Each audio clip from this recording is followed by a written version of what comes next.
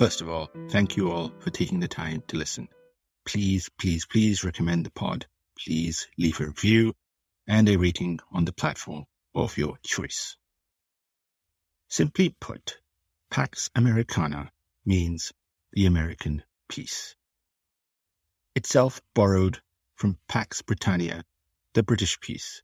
That being borrowed from the Romans, Pax Romana, the Roman peace. That term, for me at least, is not just cow dung, not merely horse manure, but bat-dropping crazy talk that gives an honor of grandeur that exists only in the imagination of the most brainwashed. The Pax Romana was, in theory, a 200-year period from about Caesar Augustus to Marcus Aurelius, roughly 27 AD to about 180 AD. The Pax Britannia was the period of British imperial dominance from about the fall of Napoleon in 1815 to about the start of World War I in 1914. Was the planet at peace in those combined 300 years? Nope. To me, like Pax Britannia and Pax Romana, there was never an American peace. But what exactly there was American geopolitical hegemony. Like the British, it was a global unipolar hegemony. Like the British, it was challenged. The Brits were challenged by the Americans, Germans, French, Russians, among others. The Americans, before 1990, was challenged by the USSR and after 2014 by China and Russia. Meaning, for 25 odd years, the US was a solo superpower, sometimes known as a hyperpower. I prefer the word hyper over super because hyper is what the behavior of the US was rather than super. Let's spend a moment or two talking about the 25 or so years of unrivaled American hegemony. Essentially, a study in what happens when you give nukes to over-educated, often wealthy, democracy-loving, freedom-giving elites. And by liberal, I mean liberal in the small L sense, including both left and right wings in the US political spectrum. Peace, you see, is never on the agenda. And just like the British and Roman, peace should only be present in the belly of the empire. Everyone else should be played and beaten. That is the only way to become and remain a hegemon.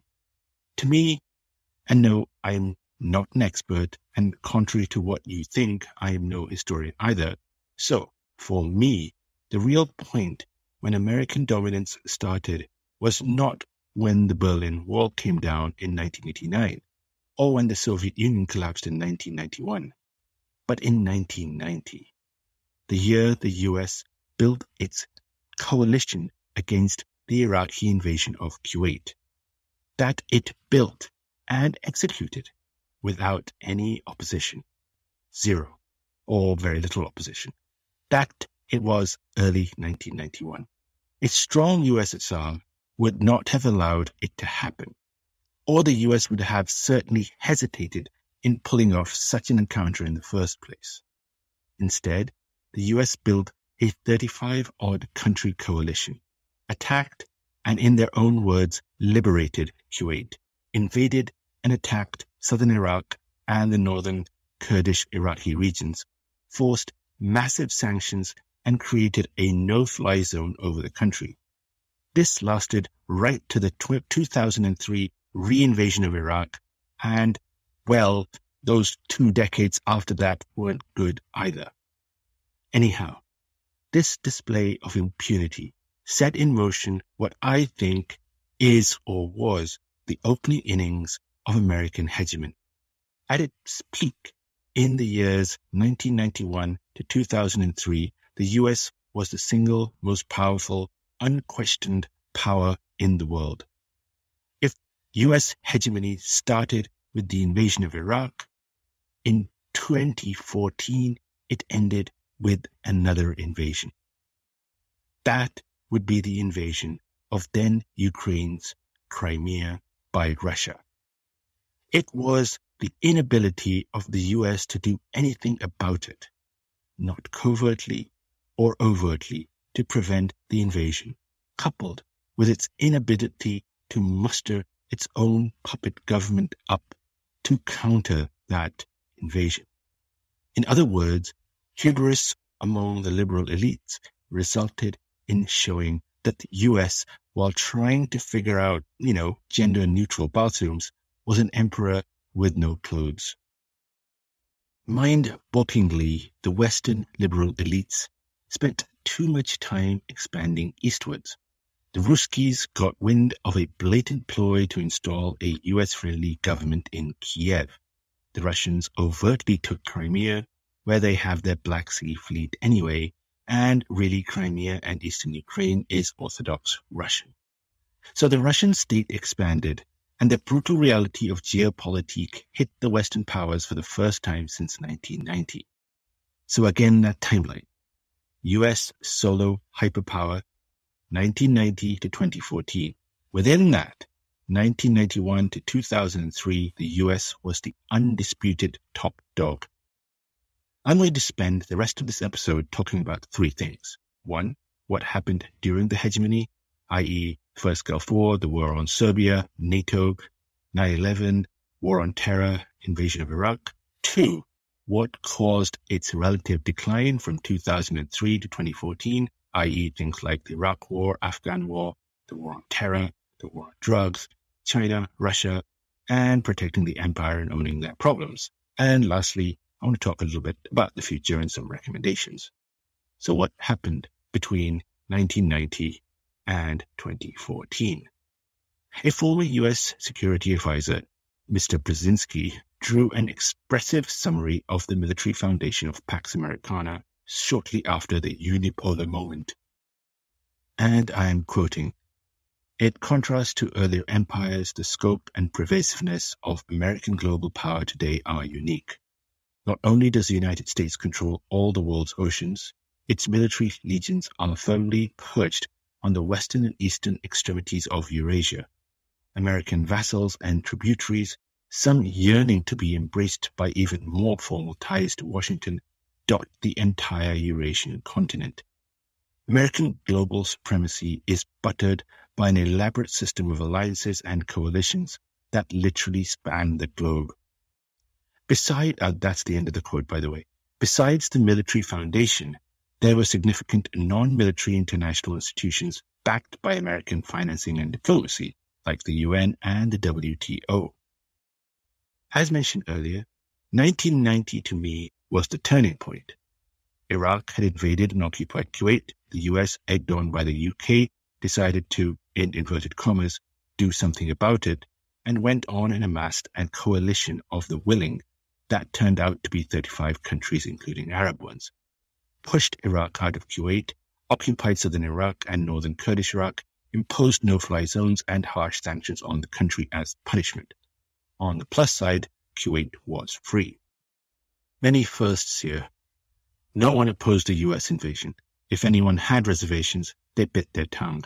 If anyone wanted to be on the right side of the shooting match, they signed up with a coalition invading Iraq. The US stopped short of outright occupation. However, the other first big was the way the sanctions were not just pushed but also executed. It set the stage for how the liberal democracies would treat the evildoers, i.e. the rest of the world, i.e. the non-liberal democracies. The 1990s were or was the American golden age geopolitically. The empire was stable. The USSR was done for, and the evil Orthodox Ruskies were led by Yeltsin, who through neo-capitalism also allowed massive corruption and thus oversaw a humiliating Russian decline. The Americans teased India with offshore services and China with offshore goods. The US vassal states such as Canada, Japan, South Korea, the EU also saw a boom time.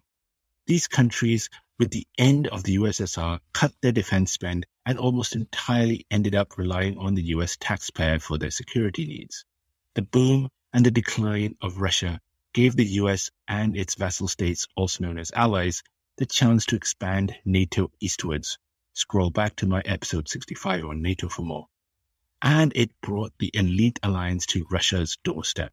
Former Warsaw Pact and Baltic countries eventually joined NATO.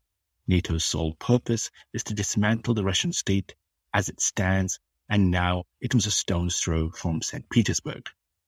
For more information on the US-Russia tensions and rivalry, check out episode 25 called Russia versus America. Anyway, back to this episode.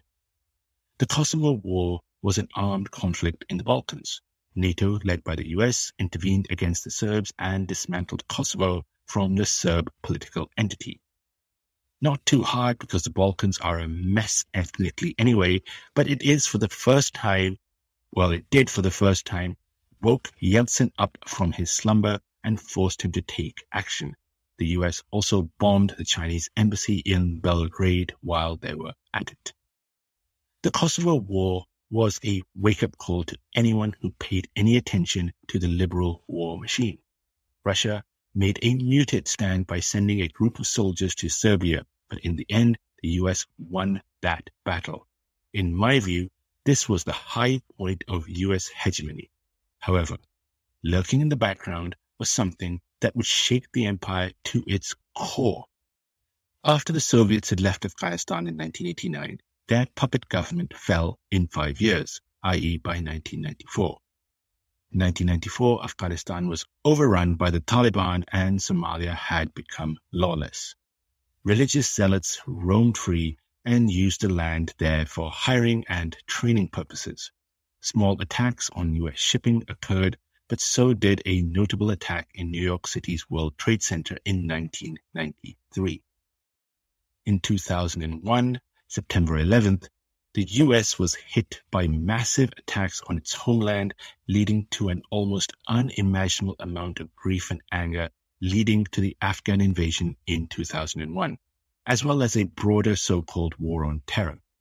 The interesting thing about the 2001 invasion of Afghanistan was that most countries supported the U.S. grief and many supported its war on terror. The groundswell of support was near huge, humongous. In early 2002, it became evident that the lurking threat in Afghanistan, Somalia, Iran, Iraq, and that lot in the Middle East generally, could hold nasty consequences for geopolitical purposes. In short, since Afghanistan was already a tribal Stone Age society, a fancy war wasn't cutting much. Another solution needed to be found, and the added benefit of Iraq was that it was swimming in oil. All through 2002 and right up to April 2003, the US and UK built their case for war. The entire groundswell of support that had built up since 9/11 vanished overnight. A small coalition of the willing, mostly the UK and USA, went into Iraq looking for alleged weapons of mass destruction. None was ever found. On the positive side, though, Kuwait was still free, and now Iraq was technically, hopefully, on the right path, or that was the theory. This was the point, though. The moment when the US started to lose a lot of its power, it actually started with the loss of influence of power. You see, in 2003, it could not muster the support it needed to invade Iraq with impunity like it did just 12 years ago or 12 years before. The liberal elite of the time were known as neoconservatives or neocons, but were part of the same in and out war machine that had been around for decades. Even with the US now fighting on two fronts and holding fort on many other fronts, such as bases in Europe and East Asia, as well as clandestine operations elsewhere, including the war on drugs in Latin America, it was powerful enough to hold its own and retain its hyperpower status. However, more trouble was brewing. The two wars were sucking the coffers dry, and the US taxpayers were now funding the security of Europe, North America, Japan, South Korea, Australia, New Zealand, and a bunch of Middle Eastern countries. Eyes, therefore, were perfectly off the ball. And what was the ball? The ball was a resurgent Russia and increasingly rising China. The first shock to the system came in 2008-2009, when the US economy self-imploded while the Chinese were able to hold on to their own. This financial crisis and subsequent recession was not just a nasty shock to the system, but required many Western central banks to literally bail out failed banks, car companies, and so on. The myth of capitalist endeavor was replaced by too big to fail companies that became just that, far too big to fail. The cash or digits in bank accounts in banks, there were also, by the way, the banks were bailed out too, was so-called printed out of thin air. Big companies saved and small companies who were actually in the whatever was left of capitalism were allowed to fail. All this time, US companies understood the advantages of making or buying lower cost goods from mainly China, who were able to produce cheap products at amazing prices. Even the American designed but Chinese made Apple iPhone was built in China. The top US companies, including Hollywood, began investing in the Chinese markets. Not since the massive movement of capital from Europe to the US after World War I and II had the world seen such a movement of capital flow. To be fair, though, the capital only arrived in Europe off the backs of China, India, Africa, and Latin America in the first place, so there was some rebalancing there, but that aside. All this was happening with the backdrop of Afghanistan and Iraq. Worse was still coming, though. Since about 2006, WikiLeaks had been publishing various secrets about the rich and powerful in many countries. WikiLeaks released a report disclosing a serious nuclear accident at the Iranian Natanz nuclear facility in 2009. According to media reports, the accident may have been the direct result of a cyber attack at Iran's nuclear program carried out with the Stuxnet computer worm, a cyber weapon built jointly by the US and Israel. Soon after that, WikiLeaks began publishing documents supplied by US Army intelligence analyst Chelsea Manning. In April 2010, WikiLeaks released the collateral murder videos which showed US soldiers fatally shooting 18 civilians from a helicopter in Iraq, including Reuters journalists. Reuters had previously made a request to the US government for the collateral murder video under the Freedom of Information Act, but had been denied. Julian Assange and others, who he, by the way, is a WikiLeaks guy, worked for a week to break the US military encryption of the videos. In 2010, WikiLeaks published the Iraq War Logs, a collection of about 400,000 United States field reports from the Iraq War covering periods from 2004 to 2009. Other Manning material published by WikiLeaks included the Afghanistan War Logs in July 2010 and the Guantanamo Bay Files in April 2011. WikiLeaks published 250,000 US diplomatic cables known as Cablegate. In November 2010, the files showed the US espionage against the United Nations and other world leaders. All this revealed tensions between the US and its allies and exposed corruption in countries throughout the world as documented by US diplomats, helping to spark the so-called Arab Spring. On the 24th of April 2011, WikiLeaks began publishing the Guantanamo Bay Files, 779 classified reports on prisoners past and present held by the US at the Guantanamo Bay detention camp in Cuba. The documents dated from 2002 to 2008 revealed prisoners, some of whom were coerced to confess, including children, the elderly, and mentally disabled. In July 2012, WikiLeaks began publishing the Syria Files, a collection of more than 2 million emails from Syrian political figures, government ministries, and companies. But wait, even worse was yet to come. In March 2013, Edward Snowden, a whistleblower who was working as a contractor for the US government, published to the Guardian newspaper the nature of how the US government and its Western allies spy on their own people, on each other, and for each other, in particular among the so-called Five Eyes network of Anglo-Saxon-inspired English-speaking countries. But the revelation that the US killed people and spied on its own citizens was not really the scandal in my view. It was how the security state went after Snowden, Manning, and Assange personally. You see, the myth of freedom of the press, privacy and rights of the individual, and the rule of law, etc., was, by this definition, or at least by this point, a big fat lie. The US, for all its social justice warrior language, was equally as nasty when it wanted to be. These scandals were the biggest and most damaging in recent US history. Eventually, the US debt trap also got worse. However, the US dollar retained its strength.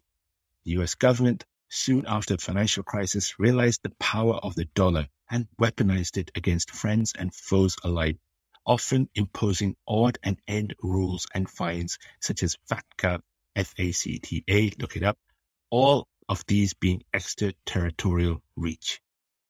In this backdrop of China's rise, financial malice, bailouts of private companies at the expense of the little guy, and the incredible power of the surveillance security state, came the realization that the US taxpayers were literally funding the defense of Japan, South Korea, Europe, and Canada. In other words, the empire was at overreach and still needed to do one last thing that was still outstanding, and that was to finish Russia. NATO expanded and grew eastwards until a red line was drawn in Ukraine, where Russia invaded and took the Crimea. China claimed islands off the South China Sea and took them. All this time, the US dithered on the Syrian civil war because people at home had had enough of wars and did not want to get involved. The US supported the fall of the Libyan state and then lived to regret the decision. The US botched the overthrow of the Turkish and Venezuelan governments. So, all of that in a nutshell, what am I trying to say? I'm trying to say that by 2014, the mechanisms of US power had faded.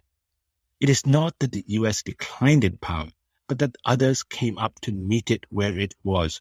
And with the onset of space, power projection, and cyber warfare, the very nature of power politics shifted.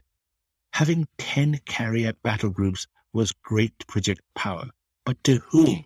The battle is hacking the local power grid or hacking minds using secret apps on phones.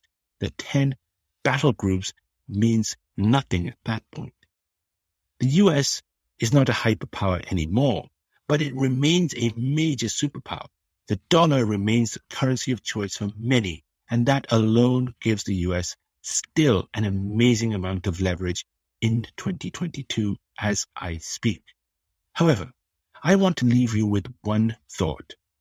For some crazy or scary, for some not so scary or crazy, the US today and going into the future will be propped up by the EU, by Canada, Japan, and South Korea. They need the US security state to function. They need the trade finance. They need to protect their investments. In my view, these countries, alongside some others such as India, Israel, and Saudi, will do whatever it takes for the US and its military industrial complex to function. The US taxpayers may have run out of cash and willingness to defend Ukraine's borders, but the Germans have not. And as long as Uncle Sam is the one pulling the trigger and losing precious blood, it's fair game for everyone else. Another possibility could be that the European Union decide on creating a unified military power by itself, led by France and possibly Germany. The biggest issue, other than all of this for the US, is that countries like the European Union take on more of the burden for military adventure. But it's just not going to happen. At least I don't think so. What also is a risk for the US, and this is the single biggest one, is the economy. And on top of that, the single biggest one is, bar none, the US dollar. The US dollar gives the US strength. It allows it to bully other countries, to bend people's will, and do other weird and wonderful things. It is the currency of choice. It is what people use for exchange of goods over other currencies, especially for petroleum, the petrodollar. To keep the USD or US dollar as the number one, it allows for many things to function. It allows for the US stock markets to be powerful. It allows for wealth to be created. It allows for entrepreneurship in the US by attracting foreigners to the US. It allows for many things. It also allows for people trading amongst each other in US dollars. It's the ultimate weapon. And losing that would be the single biggest disaster.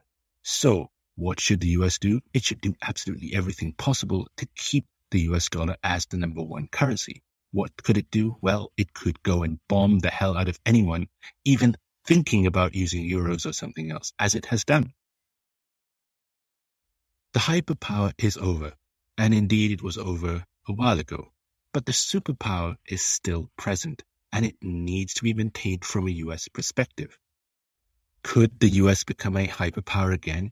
It's possible. It would require the Chinese state to collapse and allow millions of people to go into abject poverty. It would need the Russian state to collapse, and they could collapse. It's possible. China has had 5,000 years of history of rise and fall, and Russia has had not 5,000 years, but long enough of rise and fall. And it's not just China and Russia. Other powers are creeping up, although they're not in competition directly with the US, just like China and Russia are. They are creeping up. Countries like India, for sure, also possibly Brazil, even Mexico. So there are challenges, but the US is still the top dog, and it needs to do absolutely everything to maintain the US power dominance, and that is done through the US dollar. And to do that, my recommendation to US policymakers, if anyone is listening, is to kill babies, slaughter people, and blow countries up and destroy everything possible, including do nuclear war to keep the dollar. Failing that, it ain't gonna work. Now, will the US do all that? I am not so sure. Are we looking at an abyss where the US is declining significantly? I don't think so, because as I've said before, it's other powers that will prop the US up because they need the US security state, actually possibly more than the US itself does. Anyhow, thank you for taking the time to listen to the Alternative History Podcast once again. Thank you so very much. Until next time.